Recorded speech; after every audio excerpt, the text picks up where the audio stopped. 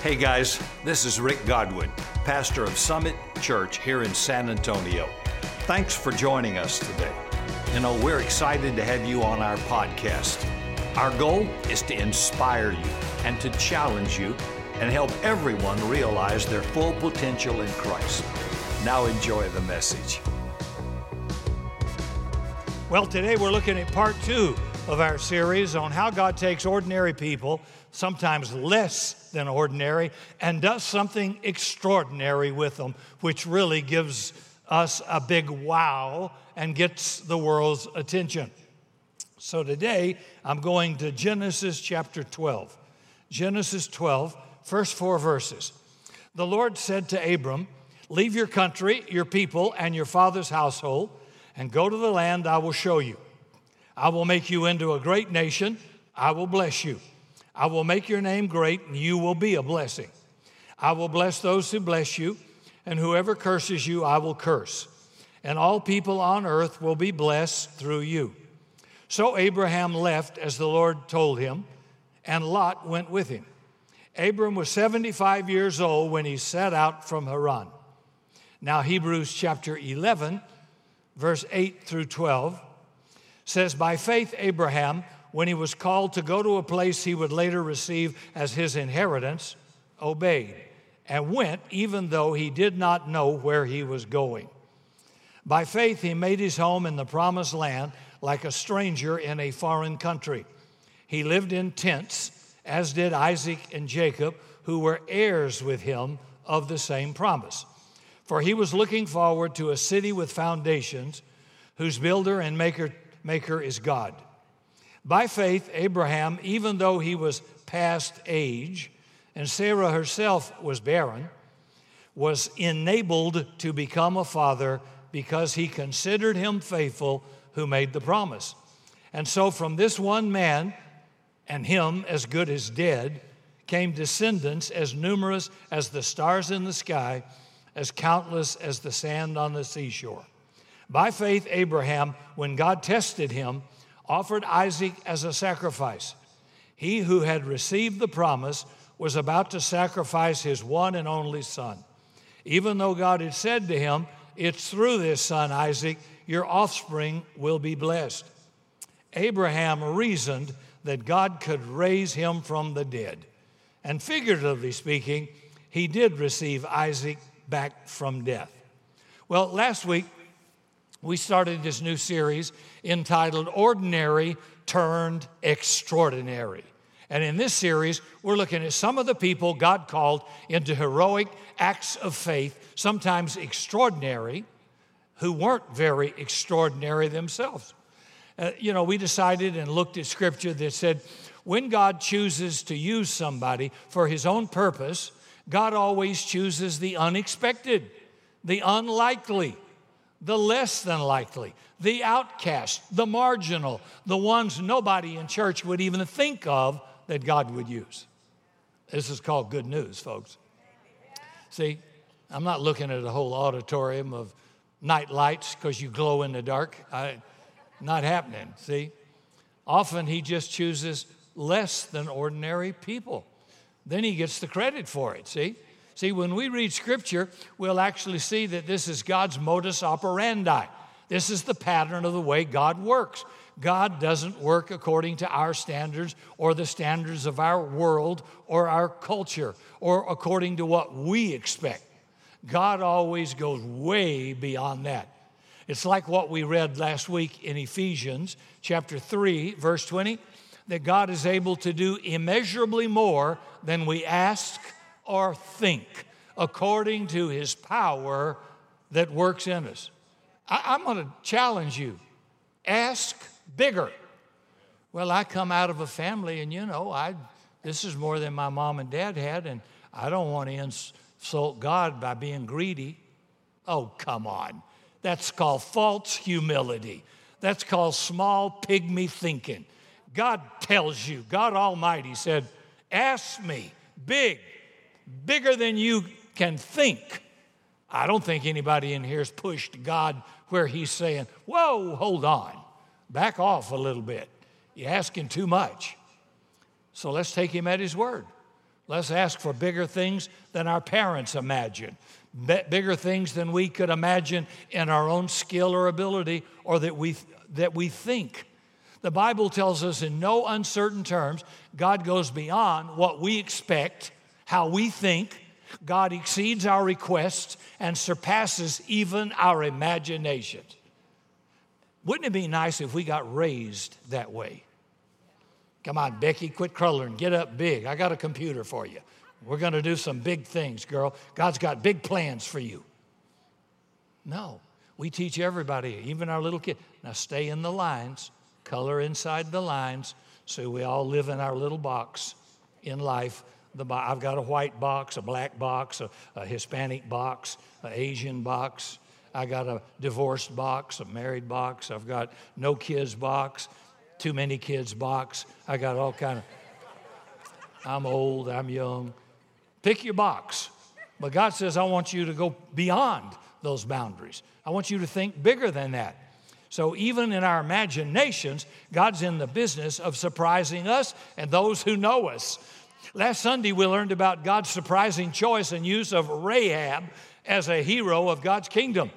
She's a woman, she's a Canaanite, and she's a prostitute. Get you some of that this morning. You may feel lower than a whale's belly, but God says, you're not too low. I can use you. There's hope, folks. She's the unlikeliest of the heroes, but God chose her in spite of it.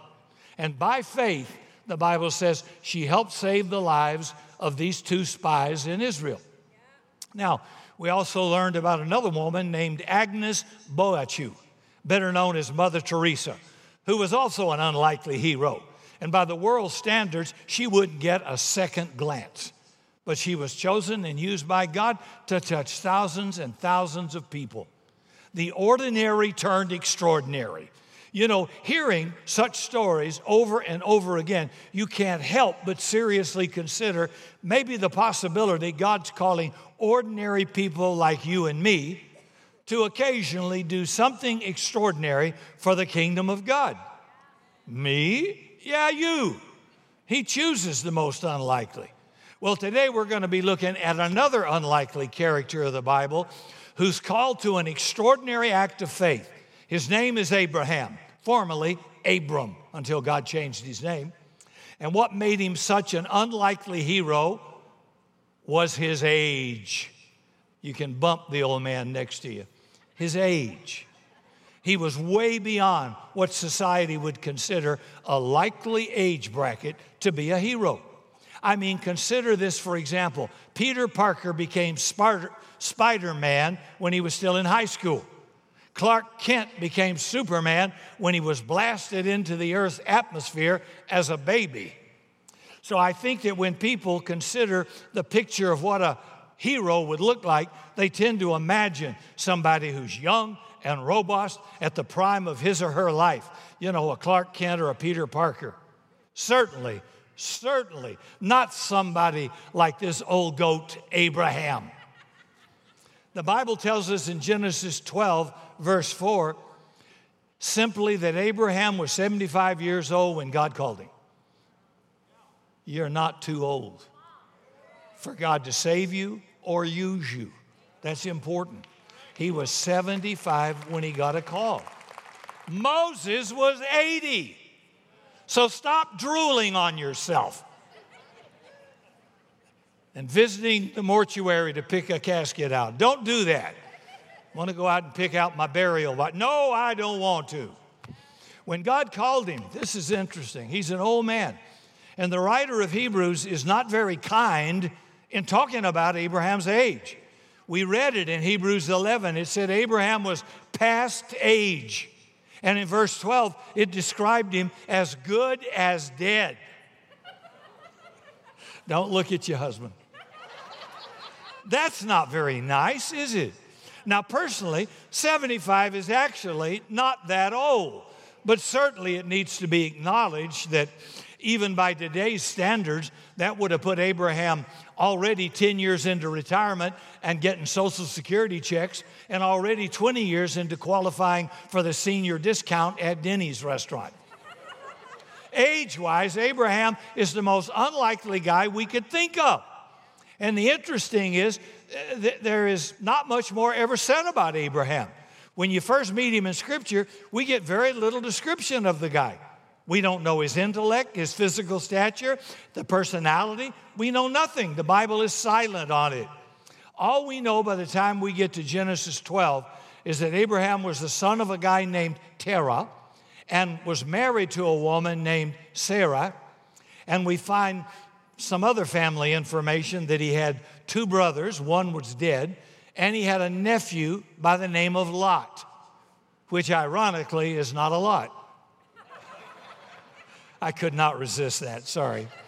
Cheap shot. That's it. That's it. Nothing more is said about this guy. He's an Iraqi living in the southwestern corner of Iraq in what's called Ur of Chaldees. He's a tent dweller. He worships idols. This guy is a total loser, and he's old. You feeling better already? And this guy, God would call to eventually become the father of all nations. Now, for all we know, Abraham is just another ordinary guy, a Bedouin out in the desert. Actually, when we read about his lineage in chapter 11 of Genesis, we might infer he is actually less than ordinary, because while the other men mentioned in his family line had other sons and other daughters, the Bible says that he and his wife Sarah had none. She was barren. She had no children. How would you like for God to name you father of many nations, and every time you moved into town, somebody asked your name, father of many nations, you hadn't got a kid? How embarrassing. But that's what God said. And by the way, here's a little tip. If God made you a promise, he's not intimidated by your age or circumstances. Doesn't matter to him. It doesn't matter. If he said it, he'll do it. That which I've begun in you, I'll perform it till the day of Jesus, period. So don't be worrying about the circumstances. Just focus on the fact God made a promise. And if it's in his word, it's solid. You can take it to the bank. And by the world standard today, especially by biblical standards and by the standards of his day, Abraham would never have been considered a likely hero. He's just some old guy with no kids. And maybe the writer of Hebrews is really not being that harsh at all. Maybe for the standards of that time, what is said in Hebrews about him is pretty representative about how people felt back then for a 75-year-old man with no kids. He was past age and good as dead. Well, and she's barren. And God says, yeah, that'll do. I'll mix up something really cool with this. And yet it's exactly at this point in his life, God called him to do something extraordinary. Can I pause for a moment and say to some of you, Social Security recipients, take care of yourself. Watch your health, because God may call you to do something extraordinary late in life. 75, 80, these guys didn't even get a call till then. For crying out loud, change your diet. Walk around the block. Do some exercise. Look after yourself. Enjoy your grandchildren and great-grandchildren. You don't have to be decrepit to get old, and you don't have to stop in ministry because you get old. You can serve, you can give advice, you can use your talent until your last breath. You never know which one God's going to use. Don't sit back in a pew and say, well, they've got plenty of people, they don't need me. Who said that? They could have said that when God chose Moses at 80, or Caleb, or Abraham at 75. You know, even if you're past age like Sarah, if God says you're going to have a kid, you better paint the room like a nursery. You know, get a bassinet, a bed or something, and some mobiles, because you're going to need them, and some diapers. Yeah. That's all I know. He just does it. And it ought to be like God to choose people who will say, oh, gee, I'm not talented enough. Well, I don't have enough money. Well, I don't have that. Well, you don't know about my background. I've still got a problem here. I don't know it. God knows it. That doesn't seem to intimidate him, so it shouldn't intimidate you. It sure intimidates churches, but it should not intimidate you. I'm simply saying, you just focus on what God can do. He can make something out of nothing, but he can't do anything if you don't give yourself to it. Can't do anything. So this is what we read in Genesis 12, first 3 verses. Genesis 12. The Lord had said to Abram, leave your country, leave your people, leave your father's household, and go to the land I will show you. I will make you into a great nation. I will bless you. I'll make your name great. You will be a blessing. I will bless those who bless you, and whoever curses you, I will curse. And all the people of the earth will be blessed through you. Now, you can imagine that scene. If I was Abraham, and I'm 75 years old, and I'm living in a particular land all my life with family relatives around, minding my own business, worshiping my pagan idols, living in my tent out in the desert, eating sand, doing my thing, and all of a sudden, God comes to me in a dream and tells me to move somewhere, leave everything you know, leave your family, and go to a place that I have no clue where I'm going. I think just maybe my response would be like, what? Say that again, God? You want me to do what? Oh, and worse than that would be trying to tell Cindy. God, what? God said, what? Move where? Do you know how long we've been redecorating this tent and how we've landscaped it? And now you're going to move? Are you out of your mind? Have you prayed about this? I mean, we just clean up the Bible sometimes. I imagine he had a few little tiffs with the wife, don't you? Maybe a few with the Lord that aren't even mentioned in Scripture. So this is a surprising call that's recorded in Scripture. But what is most surprising is Abraham's response. The Bible simply said in verse 4, so Abraham left as the Lord told him. That's it. He had no Bible. They didn't have any scroll. God just appeared to him in a dream and spoke to him. And God said, I accounted that as righteousness to him. It doesn't take much to get in good with God. It doesn't take much. Just believe him. Exercise a small amount of faith. God says, that's good. I can use that. I don't know. Perhaps age-wise, Abram might not be considered a likely hero, but faith-wise, he demonstrated one of the most heroic acts possible, letting go. Can you imagine? You've waited till you're 100 years old and you get a kid, and then God says, kill him. Give it up. Let go. And this guy did. Raised the knife, and God stopped him and said, now I know I can trust you. Wow. Would you let go? That's always going to be the question. Oh, if you can see how it all plays out, yeah. But when you can't see how it's going to play out and you obey God and let go, God says that is extraordinary. That's extraordinary. Reminds me of the story I heard about a tourist. You probably heard it too, for several years. He was out to see the Grand Canyon. You know, in his amazement at the beauty and grandeur of the canyon, he got too close to the edge and kind of slipped and fell off.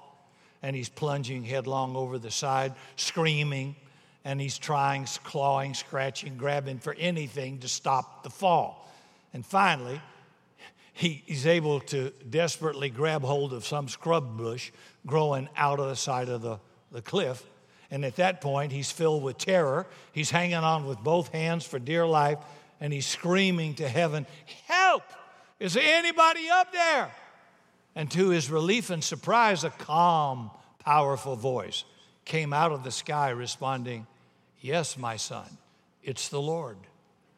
The tourist said, well, Lord, can you help me? I desperately need help. The calm voice replied, yes, my son, yes, I can. What seems to be the problem? The man screamed, I fell off the cliff. I'm dangling here in space, holding onto a bush, about to give way. Please, please help me. And that voice from above said, well, son, do you believe? Yes, Lord, I believe. Well, do you have faith? Yes, Lord, yeah, I've got strong faith. Please hurry. The calm voice came back from heaven. Well, my son, in that case, simply let go of the bush and everything's going to turn out fine. After a very tense, silent pause, the tourists yell, "Is anybody else up there?" And that sums us all up. For most of us, we're like the guy hanging on a cliff. We got a difficult time letting go. We're holding on to everything and anything, gripping onto what we know and what we want, and we've done it with tight, closed fists. And the irony is, the tighter we grip, the less our hands can actually hold. I can totally imagine that when God called Abraham, Abraham saying yes as he looks towards heaven, maybe opening his hands in an extraordinary act of faith. Abraham, let's go. Let's God start doing God's work in him. And especially at that age of 75. To let go at that age is no small thing. But that's exactly what Abraham did. And that's exactly what made him a hero. I kind of find it amazing that this once less than ordinary 75-year-old man, tent dweller, idol worshiper, is referenced so often in Scripture. First of all, nearly 1/4 of Genesis is devoted to this man's life. Over 40 Old Testament references are made about Abraham. And it's interesting that even Islam holds Abraham second in importance only to Muhammad, with the Quran referring to Abraham 188 times. Well, you obviously know that when he had a relationship with Hagar, he had Ishmael, and we have a whole new race in the Middle East, but the father was Abraham. You know, Dad and Sarah kind of messed up the plan, but God's still able to redeem it. It's all right. Now, if we look in the New Testament, we'll see that the New Testament doesn't diminish the significance and life and the character of Abraham at all. It's contained in nearly 75 references to Abraham total. And perhaps the most important reference comes from the section that we read in Hebrews. In Hebrews chapter 11, we called it the Hebrew Hall of Faith. And this is what we read in verse 12 of Hebrews 11, verse 11. By faith, Abraham, though he was past age, and Sarah herself barren, was enabled. God supernaturally enabled them to become a father because he considered him faithful who made the promise. Let me stop there. When God makes a promise, you have to put it in the bank. I count him faithful. He made a promise. I count you. It isn't looking good right now. I count you faithful. It's not looking good, Abraham. Sarah's thinking, are you mad? This isn't going to work. He counted God faithful. Stand on it. If God makes a promise, you stand on it undeterred. And God loves that. And so from this one man and him as good as dead came descendants as numerous as the stars in sky and countless as the sand on a seashore. So whoever you are, whatever condition your life is in at this moment, don't accept the lie, God can't use you. Because Abraham said yes to God. Because Abraham opened his hands and let go. Because Abraham was willing to leave his ordinary life for what in faith he hoped would be an extraordinary journey, and boy was it. He became the father of all who believe, all nations, and became a hero in the kingdom of God. I love this story of Abraham because, frankly, it speaks volumes to many of you here in Summit. And let's face it, although we are loaded with millennials here, not everybody is a spring chicken. And I won't go so far as to say what the writer of Hebrews says, that many of you are past age or good as dead, which I'm sure you'll appreciate very much. But the truth of the matter is, many of us have bowed down to the current society's view that isn't very high on an older generation. We live in a world and a culture that prizes the potential and power of youth. Women pay big money on things like age-defying skin creams, Botox, wrinkle removers, while men consider finally calling that 1-800 number the Hair Club of America. See, the bottom line is we not only want to look younger, we want to be younger. Nothing wrong with that, of course. But here's the thing. The Bible, in essence, is telling us that If God can take a 75-year-old wrinkled Abraham and make him into the father of nations, and Moses at 80 years, God can certainly take any of us at any age and cause us to do some extraordinary things in the name of God. Whether you're young or old. Well, I'll wait till No, you just give your life to God now. Any age, old or young. God even says, I'll restore the years the enemy has stolen. Some of you have wasted half your life. God says, I'll take care of it. I'll give you a better, full quality life at the end than you had in all the years you wasted at the beginning. God is a God of restoration. Don't you dare forget that. Don't sit around, suck your thumb, feel self-pity over how pitiful you lived and whatever. Quote what God says, I'll restore. I'll restore the years. And for many of you, the enemy did take some years. God says, I'm going to make your latter years of a higher quality than all that. It's not how many numbers of years, it's the higher quality of life in those years that are restored. So your best days are ahead. The best wine is for the last. The latter house glory will exceed the former house glory. Come on, brighten up. The path of the righteous gets brighter day by day. Quit drooling on yourself.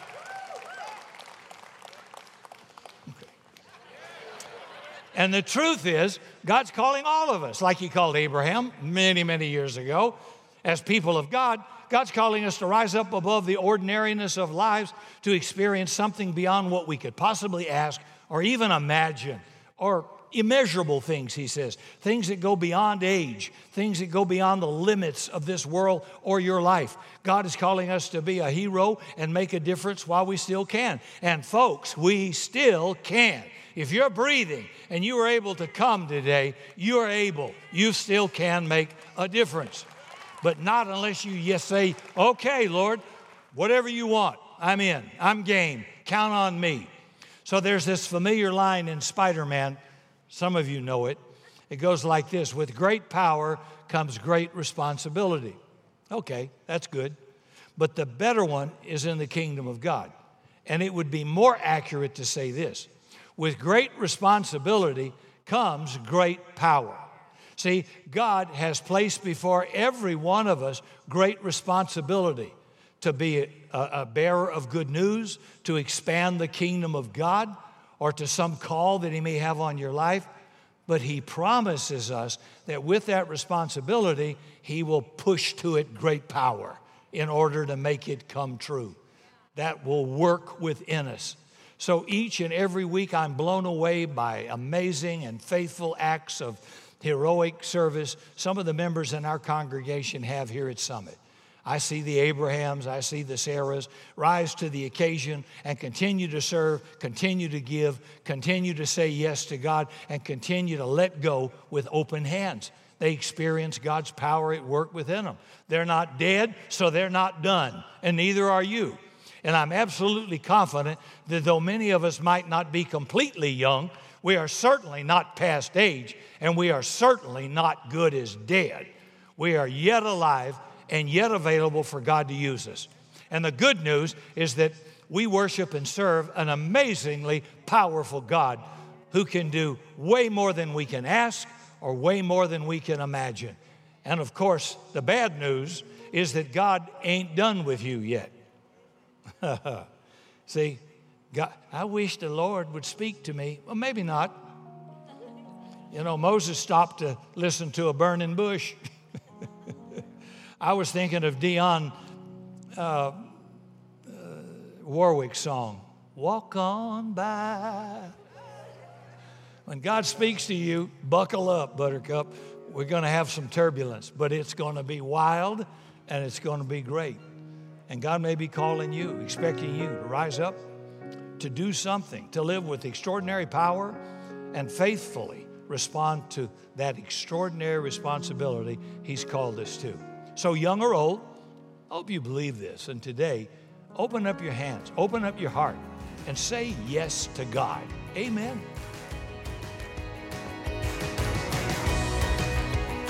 Hey, thanks again for joining us today. If you enjoyed the podcast, subscribe and share it with a friend.